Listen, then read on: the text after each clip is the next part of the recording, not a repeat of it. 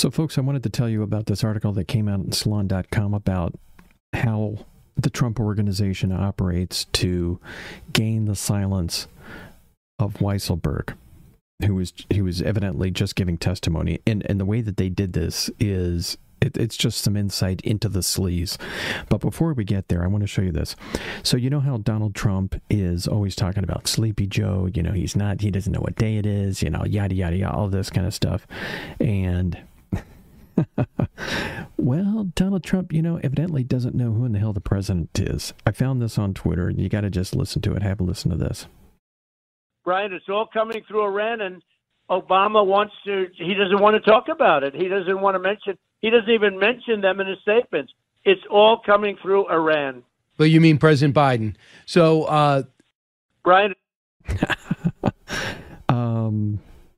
What's going on with Donald Trump? I mean, he doesn't even know who in the hell the president is. I mean, that's a big miss. Obama doesn't want to talk about it. He doesn't want to talk about the help that's coming through Iran for Hamas. What Donald Trump doesn't really want to talk about is the fact that Russia is helping. He'll never talk about that, right? But in this case, I mean, what a screw up. Obama doesn't want to talk about it. I mean, what's going on? What's going on with the guy? And this is coming on the heels of Tommy Tuberville, who you probably saw in the news just the other day. Senator Tuberville is always talking about Biden, and if he makes a misstep, if he trips or something like that, it's a hell of a big deal. Well, he just did the same thing coming off of a plane. He slid all the way down the stairs. So I guess he's not going to talk about Biden. So this is the article, folks. It's by Salon.com. Just came out 2 hours ago. It's entitled Follow the Money. Experts suspect Weisselberg's muted testimony is linked to a $2 million severance deal. So evidently this all came out in a Tuesday deposition. Nobody knew about this until now. So it says that Weisselberg, a fellow defendant in the civil suit who took to the stand as a prosecution witness Tuesday, testified that he couldn't recall speaking with Trump, Don Jr., and Eric Trump, or former Trump attorney and fixer Michael Cohen about their statements of financial condition, which were key to the company's deal-making with banks and insurers and are at the center of the trial. So just couldn't remember, just couldn't recall it. Then we find out that the deposition also revealed that in leaving the Trump organization in 2022, Weisselberg, who left a New York City jail 6 months ago following a 100-day stint after he pleaded guilty to fraud and tax evasion in 2022, had signed a severance agreement with the company in January of this year, allowing him to receive $2 million paid in quarterly installments over 2 years. So he still owed $1.25 million.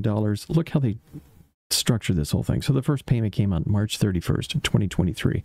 Then in June 30th, September 30th, December 31st is going to be the next installment.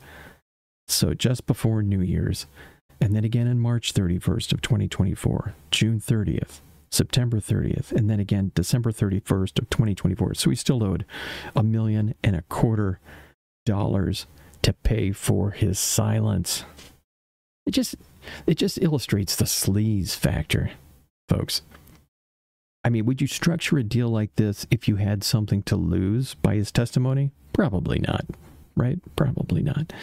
So MSNBC legal analyst Lisa Rubin dug deeper into the ex-financial officer's agreement with the Trump organization in a thread on X, which I like to call Twixter, highlighting a passage that prohibited Weisselberg from communicating with, providing information to, or otherwise cooperating in any way with any other person or entity, including his counsel or other agents who have claims against the company in relation to the claim. It also bars Weisselberg from taking any action to induce, encourage, instigate, aid, abet, or otherwise cause any other person or entity to bring a complaint, charge, lawsuit, or other proceeding of any kind against the company. So that's how you do it when you're sleazy. This is how it happens, folks. Wow. It shouldn't be shocking, right? I really don't find this shocking, but it's interesting that Weisselberg decided to go for door number one. He went for the money, right? Because the prosecution on the other side generally will offer a leniency situation, right? If you cooperate, we'll give you a lenient sentencing and all this kind of stuff. So, he had two doors. Door number one was the money. Door number two was the leniency, and they go for the money every time. Till next time, folks.